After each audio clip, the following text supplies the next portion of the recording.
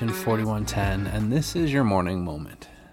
We are continuing this morning in the story of Holy Week. Now, yesterday, Jesus arrived in Jerusalem on the back of a donkey, and he went into the temple courts, and he drove out the money changers, and that was just the first part of the story. So today we're going to continue. This is Luke chapter 20.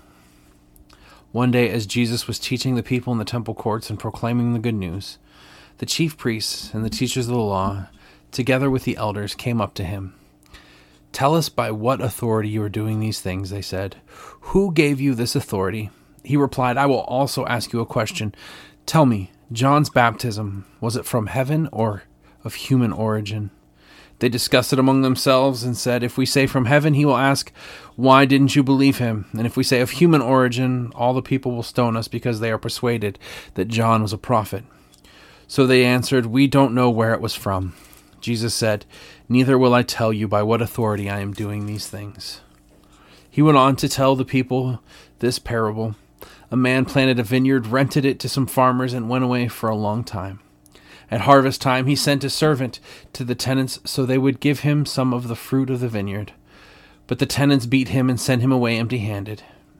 He sent another servant, but that one also they beat and treated shamefully and sent away empty-handed. He sent still a third, and they wounded him and threw him out. Then the owner of the vineyard said, "What shall I do? I will send my son, whom I love. Perhaps they will respect him." But when the tenants saw him, they talked the matter over. "This is the heir," they said. "Let's kill him, and the inheritance will be ours."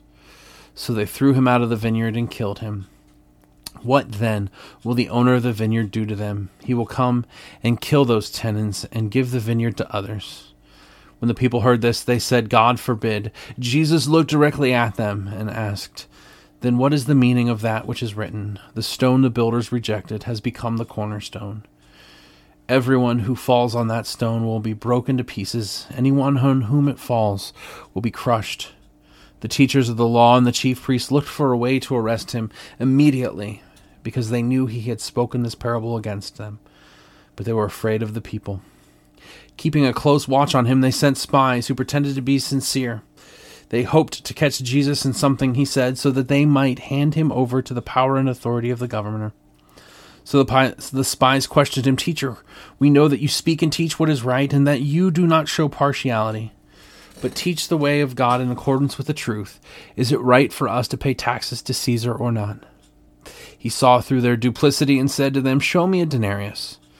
Whose image and description are on it?" "Caesar's," they replied. He said to them, "Then give back to Caesar what is Caesar's, and to God what is God's." They were unable to trap him in what he had said there in public, and astonished by his answer, they became silent. Some of the Sadducees, who say there is no resurrection, came to Jesus with a question. "Teacher," they said, "Moses wrote for us that if a man's brother dies and leaves a wife but no children, the man must marry the widow and raise up offspring for his brother. Now there were 7 brothers. The first one married a woman and died childless. The second and then the third married her, and in the same way the 7 died, leaving no children. Finally the woman died too.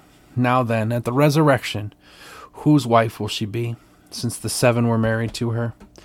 Jesus replied, "The people of this age marry and are given in marriage, but those who are considered worthy of taking part in the age to come and in the resurrection from the dead will neither marry nor be given in marriage. And they can no longer die, for they are like the angels. They are God's children, since they are children of the resurrection. But in the account of the burning bush, even Moses showed that the dead rise. For he calls the Lord the God of Abraham, and the God of Isaac, and the God of Jacob.